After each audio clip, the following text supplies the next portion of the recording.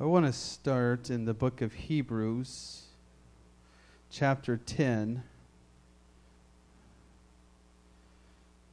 verse 26.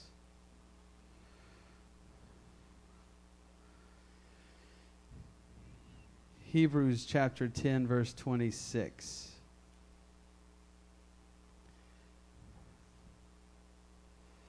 Now, before I read, I'm going to make a statement to you.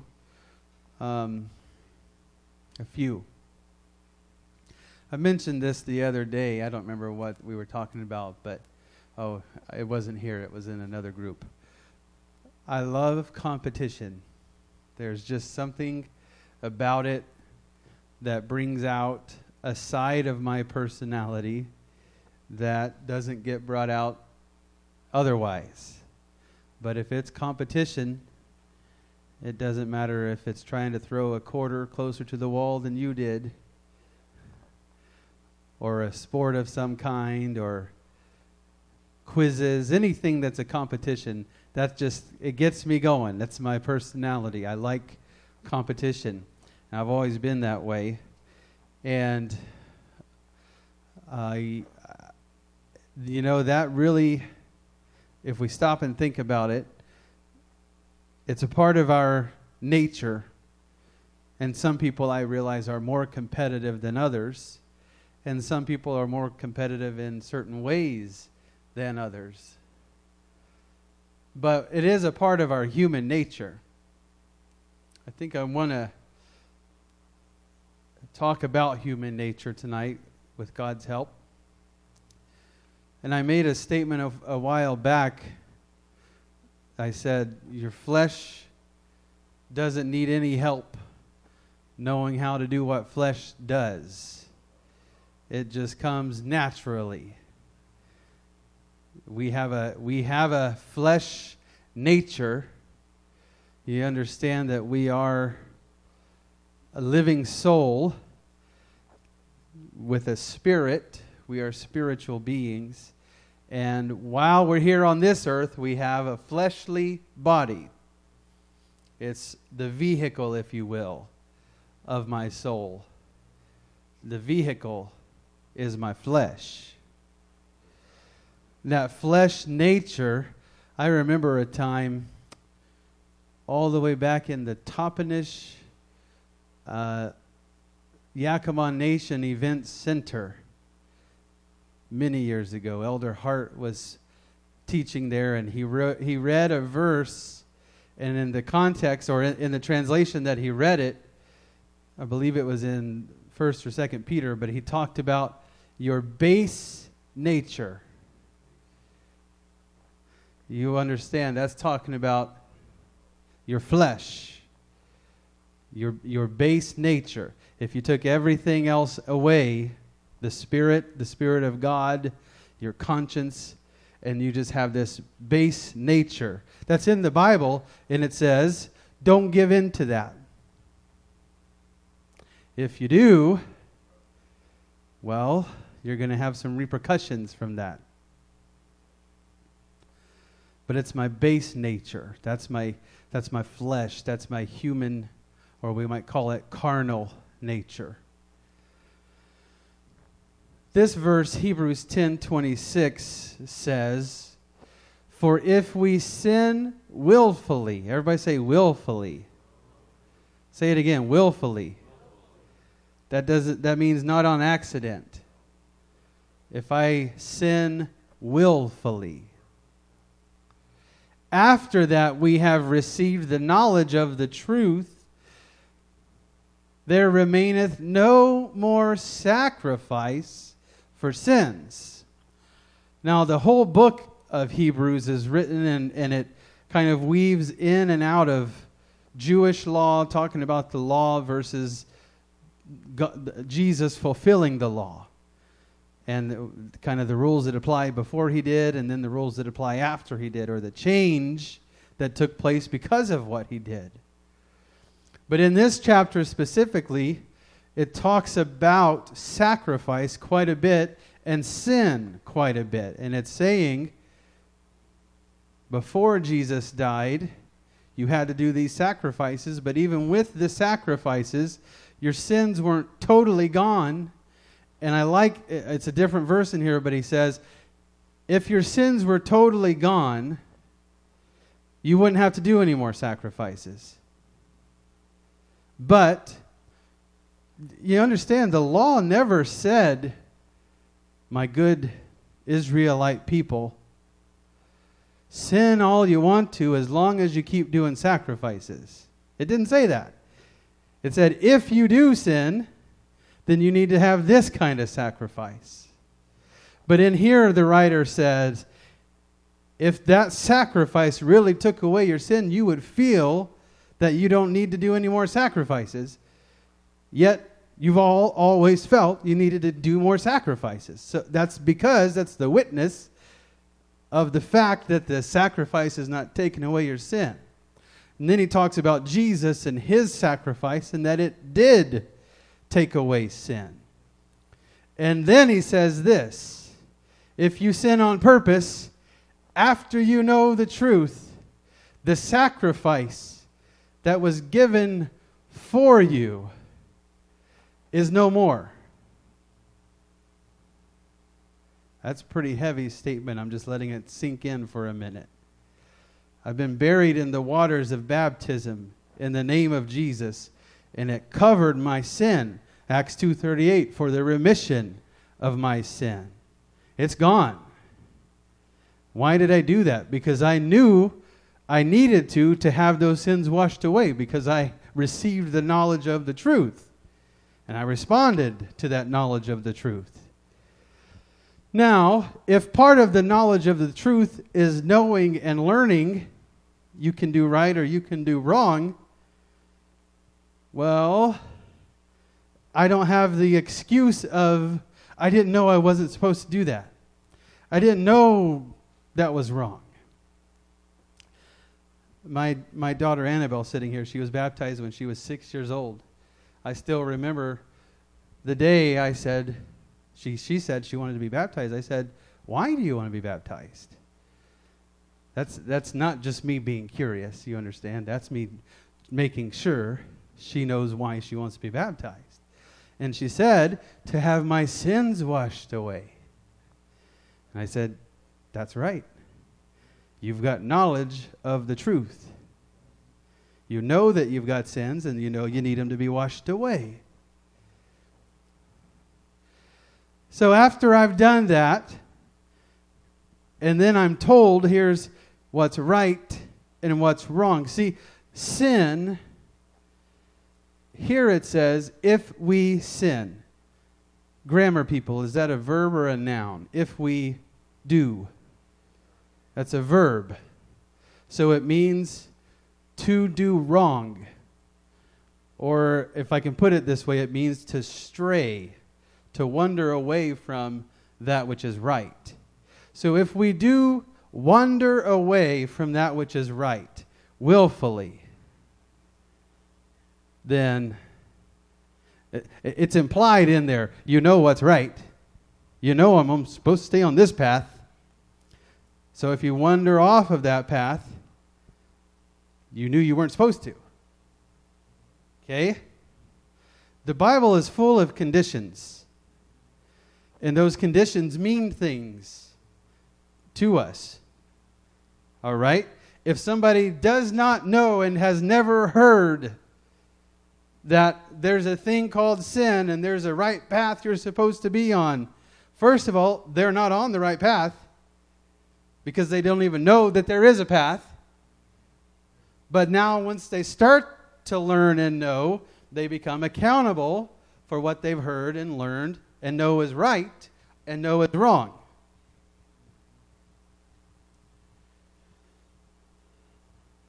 It means to stray from the path, to sin willfully, to stray on purpose, as opposed to sins committed inconsiderately and from ignorance or from weakness. It means when you know what's right and you don't do it, or when you know what's wrong and you do it. If you got that much, say amen. That's what sin is. And if you do it willfully, it's because you know you were supposed to do it and you didn't do it, or you know you weren't supposed to do it and you did it. Now go to Hebrews chapter 12, verse 1. I'm just reminding you, flesh doesn't need any help being flesh. It doesn't need any instruction on how to do wrong. You just let it go and it will find the wrong, and it will find the ways to do the wrong, because it is the base nature. Read this verse. Hebrews 12:1. Wherefore, seeing we also are compassed about with so great a cloud of witnesses, let us lay aside every weight and the sin which doth so easily beset us. Now, is this, grammar people, is this a verb or a noun? Lay aside the sin. That's the thing. A noun is a person, place, or thing. So lay aside the thing. Okay? The sin. The verb to do wrong is to wander off the path. You are out there doing sinning. Then, after you've done the verb of sin, you have a thing called sin in you, on you, about you, all around you. Okay? Whatever preposition you want to use, sin is there because of the action. You get that? Now it says what you're supposed to do is lay aside the weight and the sin. Lay aside the sin. Wait, I thought I laid it in the baptistry. Well, what did you pick back up? I'm just asking. Okay? If you have been baptized in Jesus' name and you have never sinned again, way to go. If you have been baptized in Jesus' name and you have sinned since that time, you're human. You picked something up that you need to lay aside. It's on you until you get it off of you. That doesn't mean you need to be baptized again. You understand? There's scripture for that. I won't go into it tonight. But it says, if we confess our sin, He's faithful and just to forgive us. That's talking to people who have been baptized. Understand that? Not people who haven't been. If you haven't been and you confess your sin, that's great that you're confessing your sin. You're kind of on the right track. But you also have to get baptized for the remission of that sin. That you can't pick one verse or the other one. I don't want to do this Acts 2:38 thing. I just want to do the confess my sin, and He'll be faithful and just to forgive me. No, it doesn't work that way.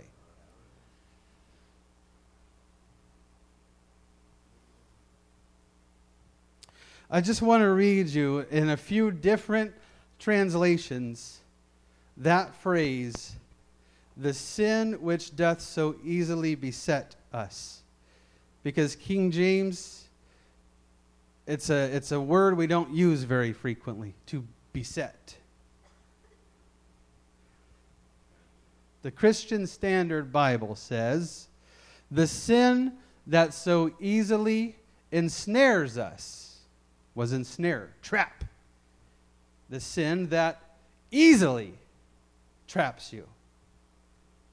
NIV says, the sin that so easily entangles. What is entangle? To trap, to wrap up. It's the sin that easily, see, it says it right there, so easily. Everybody say easily. It's not hard to get into sin. It's easy. The New Living Translation says, the sin that so easily trips us up. Ensnare, tangle, trip you up. English Standard Version, the sin which clings so closely. What am I supposed to be doing with these things? Laying them aside. the thing that's going to trip me up, the thing that clings so closely to me. The Bible in basic English, the BBE, not the BIBLE, the BBE. Sin into which we come so readily. That pit is right there. I really don't want to fall into that pit, but I do want to kind of get a little closer to it. It's still there. I don't want to fall into it, but I kind of want to dangle 1 foot over it. The pit is ready to catch me. You get it? Now, whatever imagery you want to put with that, a pit, a trap, a rope, whatever, that thing is ready and able to catch the one who's wandering, the sinner, the one who's getting off the path.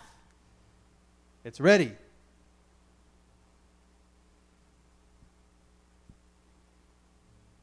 God's Word translation calls it sin that distracts.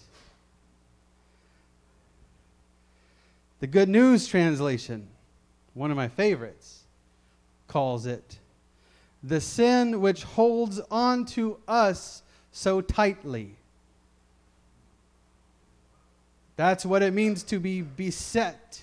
I was teaching this one time several years ago, and there was this fad going around called bedazzling. What does bedazzle mean? You get these little jewels, right? And you stick them on stuff. Well, what you are literally doing is besetting the thing that you are bedazzling with beads. Get that image in your head, and now picture yourself beset with sin. That's the way sin wants to operate. That's why that translation says a thing that hangs so closely to you, holds on to you.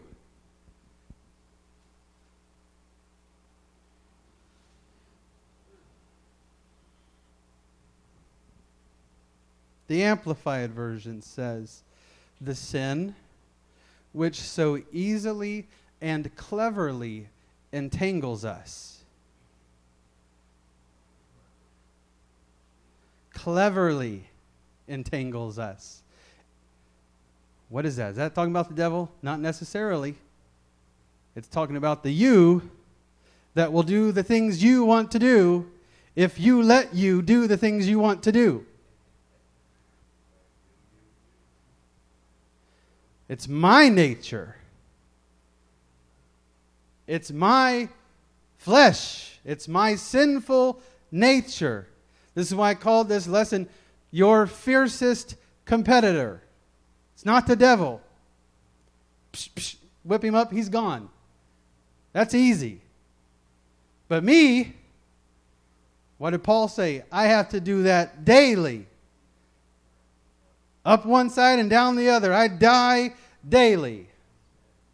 If I don't, that's ready for me. I am my fiercest competitor.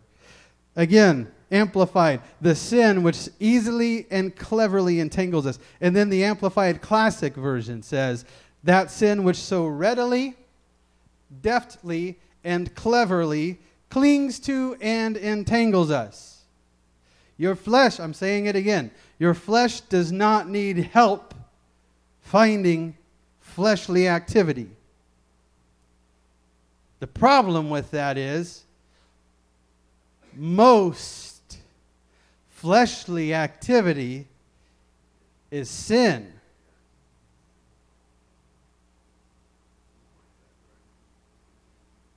The things I want to do. Me, I. My stuff. The things I like. It's no wonder the scripture says, set your affection on things above. Let the things that you like become. That means you got to change. You're not going to wake up one day and magically be the stronger Christian you always wanted to be. You better hear that before I say it again.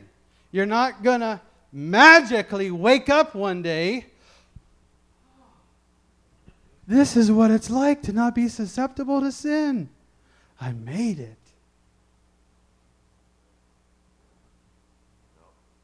It's not going to happen.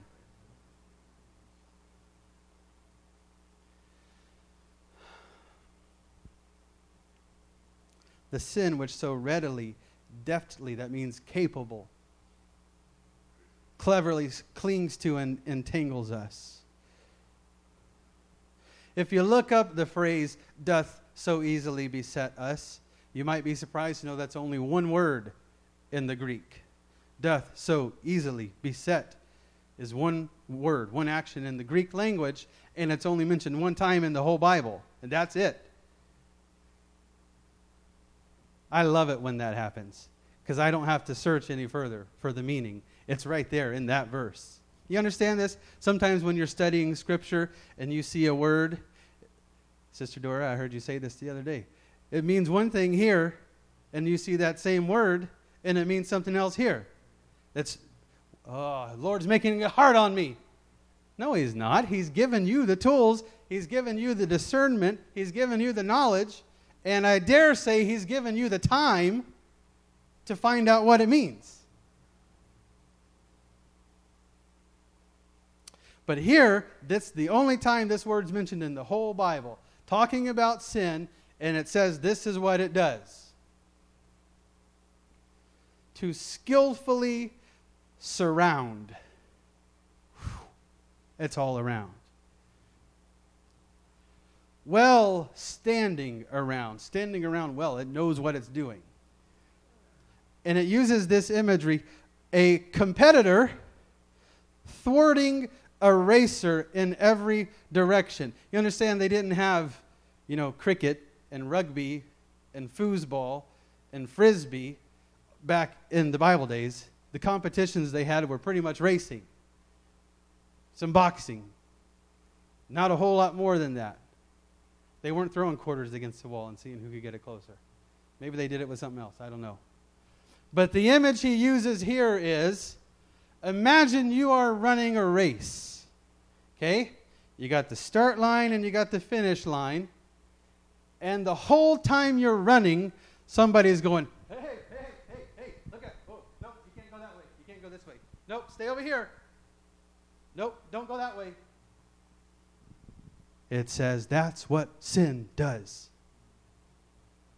It doesn't want to let you get to the finish line. Hang on, what is it? Oh, sin stuff. That sounds terrible. Let's just find it all, identify it, get rid of it right now. The problem is, it's you. It's not your neighbor. It's not anybody else. It's you. So I'm running a race, and I'm also saying, don't do that. Go over here instead. Try this out instead. Have you spent any time over here? Maybe you should do this instead.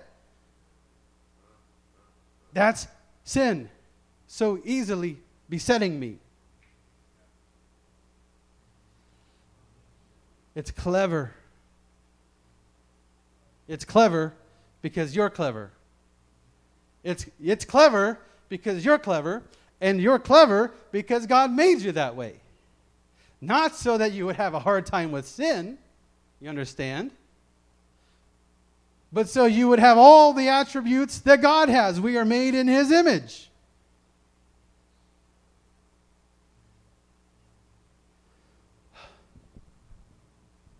Some folks want a spiritual lobotomy. Lord, cut out this part of my brain so I don't have to think about anything else.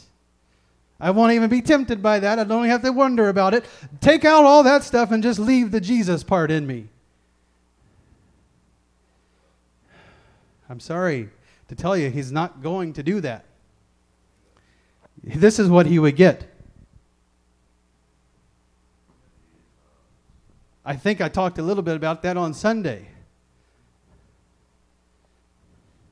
Somebody that's not interested in doing the will of God. I just want to march with no thought. I don't even want to have to think about any of this. Really? That's the relationship with God that you want. That's not a relationship. That's a robot. So that's why he's not going to remove the you from you.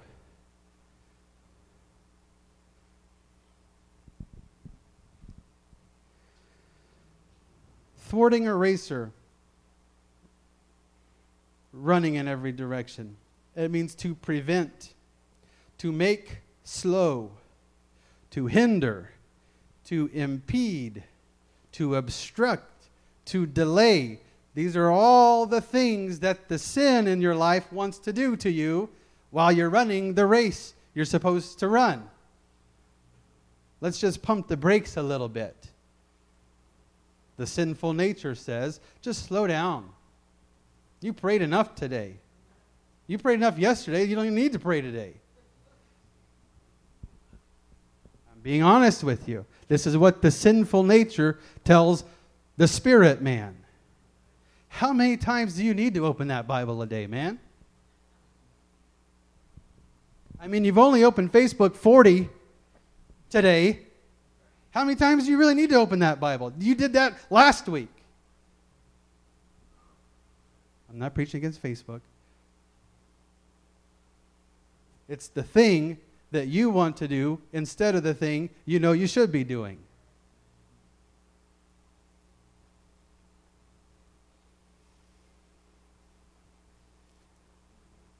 Your sinful nature, hear me, this is my summing what I said.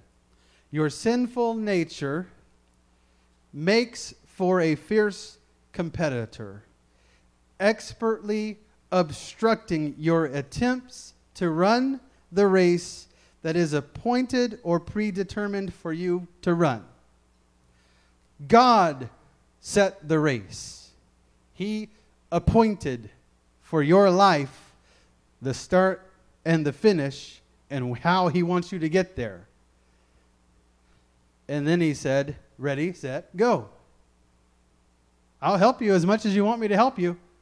I really will. But I'm not going to drag you. That's not helping you. That's forcing you.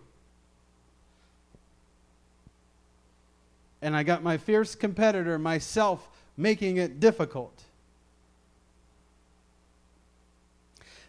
I really think this is what Paul is trying to say when he said, one of the most confusing King James passages, that which I would do, I do not do, and that which I would not do, that I do.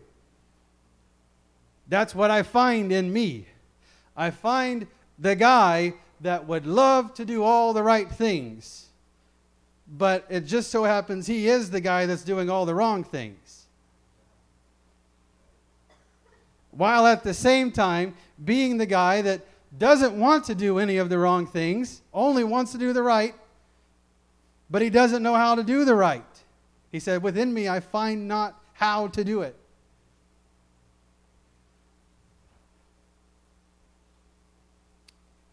This is not an excuse to sin. All right? You hear that? I'm not telling you,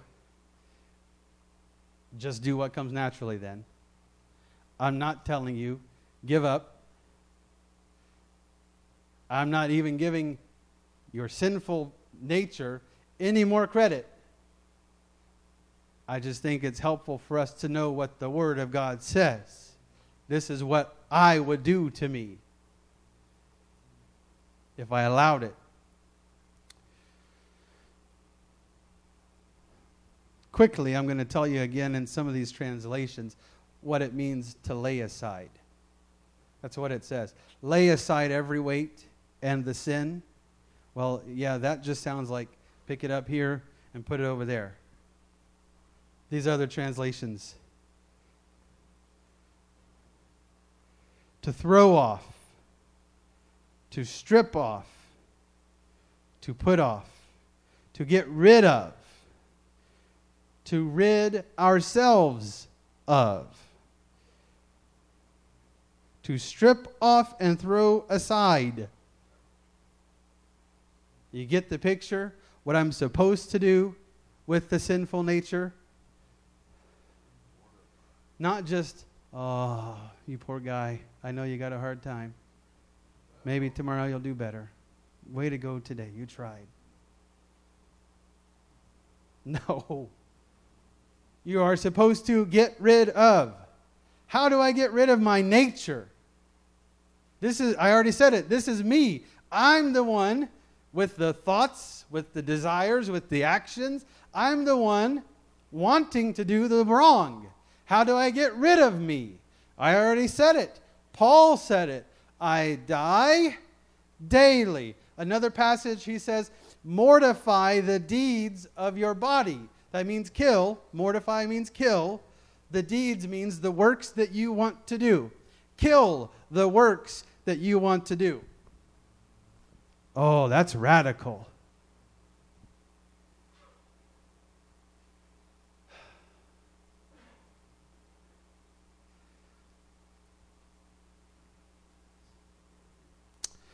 Well, all I can say to that is it's not more radical than being lost for all of eternity. That's radical. To lose the race is radical.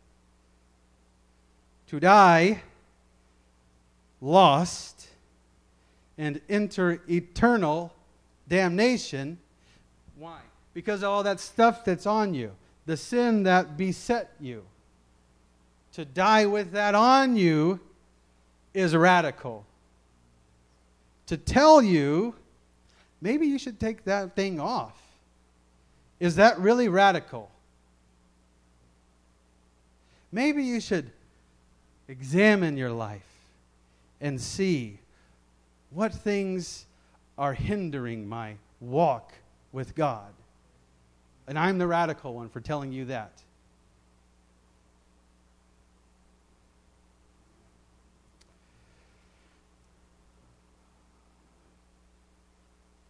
It also says the weights.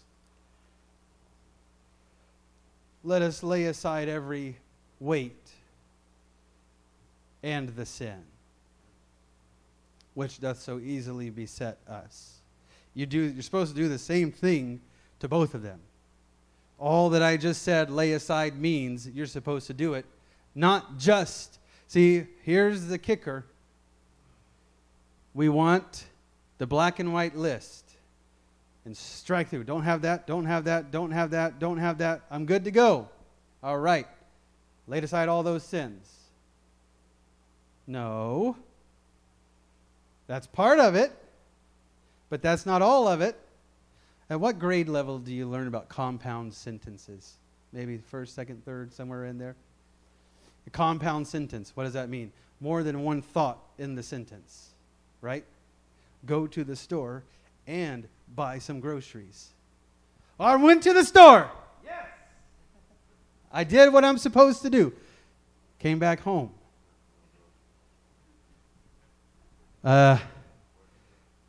Where's the proof that you went to the store? Oh, that's right. I forgot. I was supposed to buy some groceries. Go back to the store. Come home. I went to the store again. You're only doing one of the things, my guy. There's more than one thing you're supposed to do. I should be always looking out for sin, like we just said. But I should also not only be focused on that, I should be looking for the ways that I can run this race the best, including what things are keeping me from running this race better than I could. Why? Because that's a weight. That's a weight. The term really here is unnecessary weights. God does give you some things that you got to work through. Okay?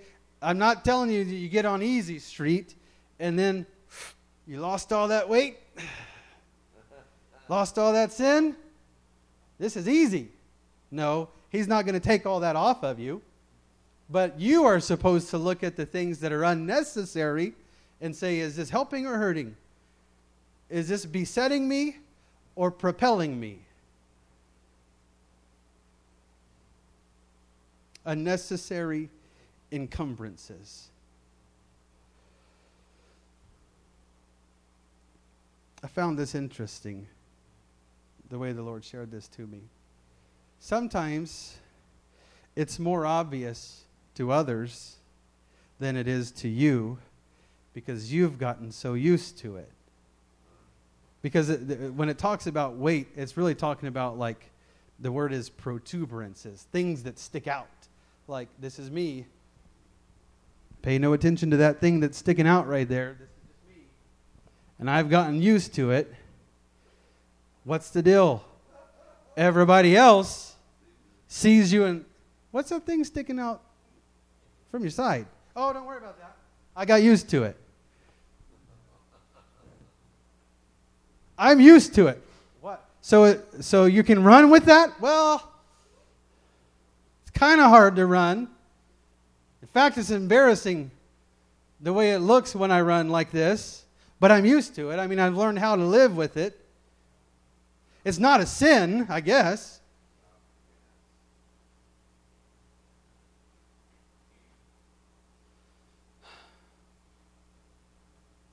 What do you do with that thing?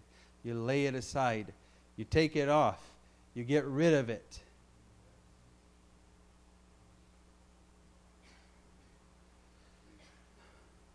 This is what I just described as what we call denial. I'm not trying to make light of it because many of us know what it's like to live for a period of time or for a long period of time in denial about some things. Well, I think the Lord told me something about that a long time ago, but He hasn't mentioned it anymore. He hasn't come back around and hammered me in that area for every day, so I think it's all right, right? What did He say? What did He impress upon you? In which direction was He trying to lead you?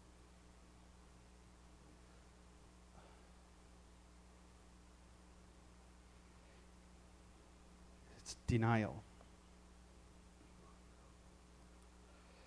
I could sum up both of this, the weights, the sins, as everything that slows us down. I think, I'll be honest with you, I think the problem is we get comfortable with our pace. One step forward, 2 steps back. Oh, another step forward, 2 steps back. Well, I'm facing the right direction. Yeah, but you're getting further and further away. But I'm moving. You're hindered. You have weights on you. You have sins on you. And you cannot move forward with those things. Next verse. This is the only other verse I'm reading. Do all that, lay it aside, get rid of it, looking unto Jesus. This is the continuation of everything He said in verse 1. Let us do that. Let us run with patience the race that's set before us, looking unto Jesus. The author and finisher of our faith, who for the joy that was set before Him endured the cross. He is my example. He wasn't encumbered by all this unnecessary weight. He didn't have sins all over Him, holding Him back, keeping Him off track. No, He endured the cross. Why? For the joy that was set before Him. I've been wanting to say this for some time now, in the holiday season especially. That word joy gets thrown around a lot. I promise you this is not a Christmas context right here. For the joy set before him, he endured the cross. The joy is the future hope, the future promise. Imagine if you would. I can see it through my children's eyes. Them watching a man who's been beaten and bloody and carrying a cross, and them thinking, why is he doing that? Why doesn't he just stop? Why doesn't he just give up? I'll tell you why. It's because he's got joy set before him. He knows that the thing he's enduring right now is not the end, is not the finish line. It's not the final say. It's the joy that's set before.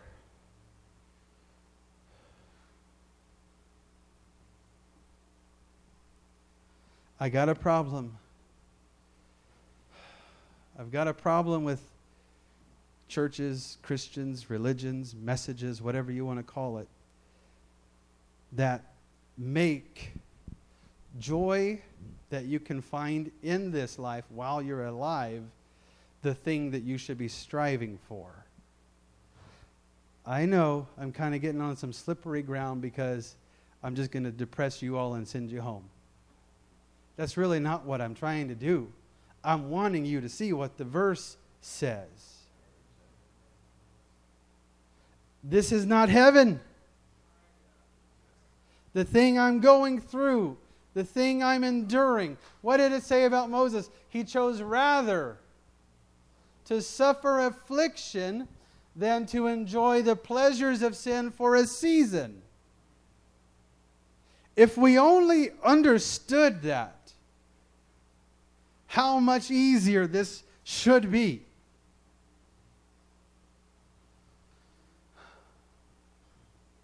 You can stand with me. I'm coming to a close.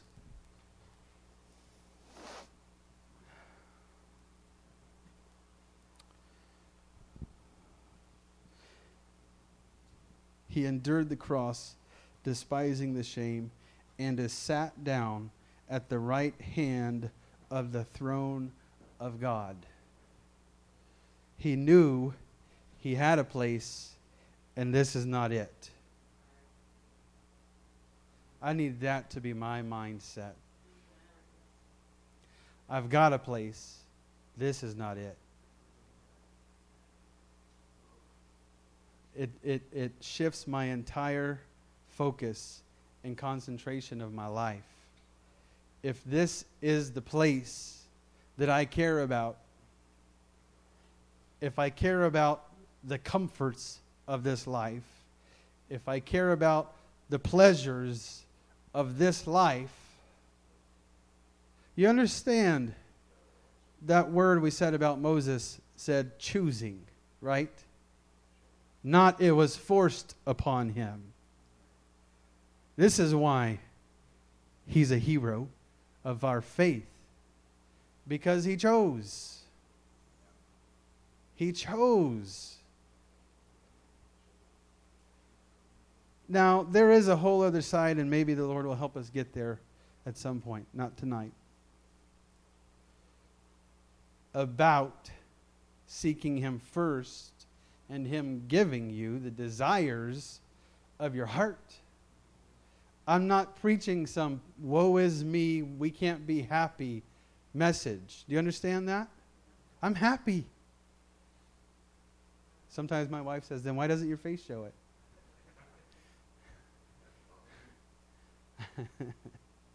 I'm happy. I don't need more. I don't want more. I'm careful to say I've got enough.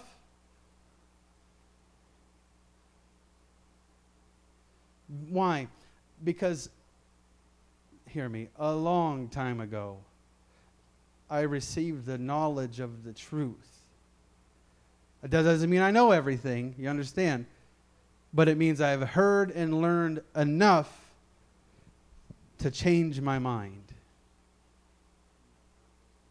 You and everyone, this world, is not going to change my mind back. What will hinder me is me. My other nature, if I can put it that way. The one that still wants to do good but doesn't do good. The one that still wants to profess godliness but struggles. That's who I'm talking to tonight.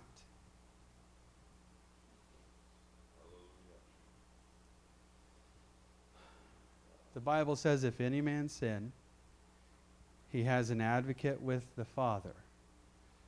That advocate is the man, Christ Jesus.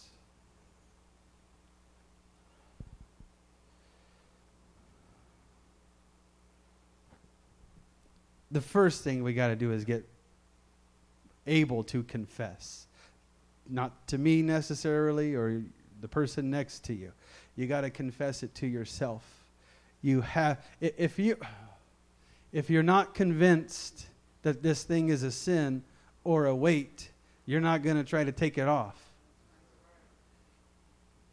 The longer you play the carrying game, the harder it's going to be for you to confess this thing is a sin. Oh, it's clever. It's the clever nature of the flesh. That's why it's like the worst thing that can happen to a child when they break a rule is for them to not get caught. Ooh, I got away with that. I wonder if that means I could do it again. Oh, I got away with it again. Wow, it's like they don't even care.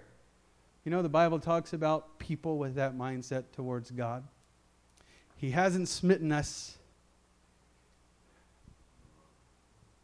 I'm still here. He must not care, or maybe he's not even real. That's in the Bible. People with an attitude like that. The Lord says, oh, I know, I see him, and I'm real, and I will prove myself in my time. Don't you worry about it. Let's pray. Lord, I want to know your word for my life. I want to know your direction for my life. The race, the course, God, that you've set before me. Lord, you know the path of my life that you have set me on. And God, you already know every obstruction in that path. Lord, there's nothing new, God, that's going to catch you by surprise. God, there's nothing new that you're not able to handle, that you're not able to help me through. God, I know the scripture says that with every temptation you make a way of escape. God, every obstruction in my path, you already have the plan for me to get around that thing or through that thing and leave it behind me. God, help me walk. Lord, help me walk. I want to walk in your ways, Father. I want to know your ways, Lord Jesus.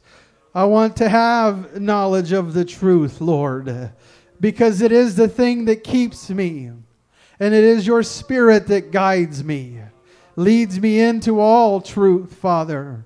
I desire to be led. Come on, let that be your prayer for a little bit. I desire to be led, God. Jesus, I'm not trying to make it on my own. I don't even want to make all these choices and decisions myself. I desire to be led by you, God. I desire to be led by your instruction, by your word. Lord, when it's necessary, by your correction. Because the thing that matters is that I run this race. God, that I do set aside, lay aside the clever nature of my sinful flesh. God, I lay it down. I lay it aside right now in Jesus' name. Lord, I know I'm going to have to do this again tomorrow and the next day and the next day. Lord, I'm not even trying to tell you I'll never sin again. Lord, I'm wanting you to help me right now. Lord, help me. Guide my path, Lord Jesus. In the name of Jesus, help me, O Father. I submit myself to you, Jesus. I submit myself to you, God. I crucify this flesh, God, and the deeds of this flesh. In the name of Jesus. Come on, I hear the Lord. He's talking to people. He's talking to people about weights in their life, about things that He would have us set aside, about things He would have us take off and get rid of. Come on, it's going to be His strength. It's not even your own strength that requires you to do this. It is His strength. It is through His will. It is through His strength. It's Him that gives you the desire to do of His good pleasure. It's Him that gives you the ability to please Him. In the name of Jesus. In the name of Jesus. In the name of Jesus, I want to follow after your voice, Lord. I want to follow after your voice, Lord Jesus, and know what is your direction. Know what is your truth. In the name of Jesus. In the name of Jesus. Help me, Father. Help me, Father.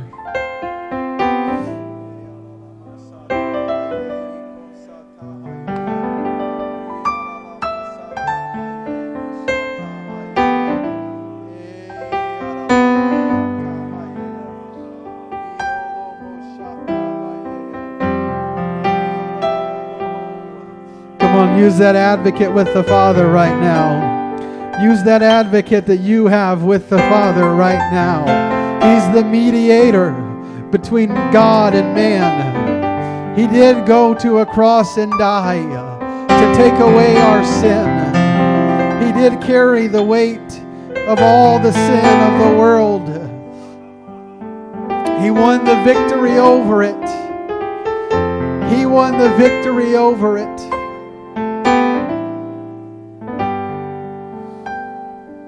In the name of Jesus.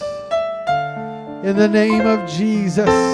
Come on, while you're praying, continue to pray. I've got to say it. If you've never been baptized in the name of Jesus for the remission of your sins, would you let the Lord lead you to obey and follow His word, to follow after the path that He laid out for us in His scripture.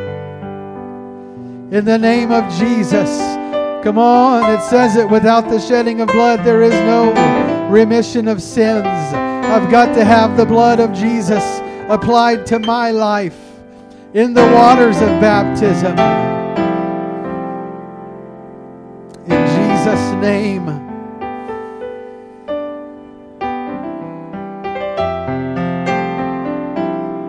Help us, God. Help us, God. I'm thankful, Jesus. Would you express some thanks to the Lord? I'm thankful, Jesus, that you carried the weight of my sin. I'm thankful, God, that you took stripes on your back, God, for my healing, and that you purchased my salvation. I'm thankful for it, Lord Jesus. I believe in it, oh God. I believe in it, Lord Jesus, and I'm thankful for it. I am convinced, God. I believe, Jesus.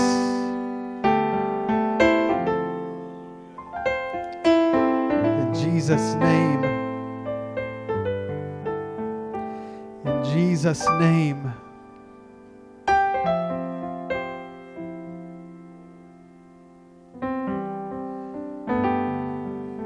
Now, this is the last thing I'm going to say.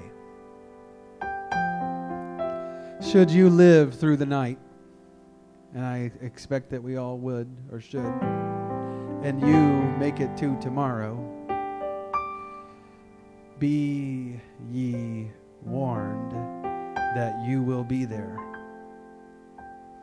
You understand what I'm saying? You will be there. I won't be there necessarily. Your brothers and sisters here won't be there. I mean, there's YouTube, and I'm there. But you will be there tomorrow. If the Lord wills. And what do you do with yourself tomorrow? What we talked about tonight. That's the way you address it.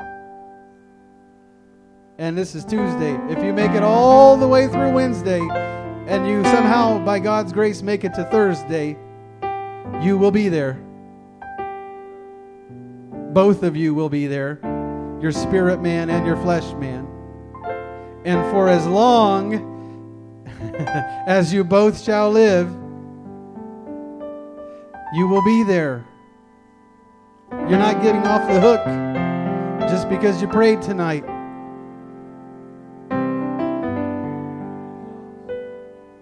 You have been given the instruction for how to deal with you.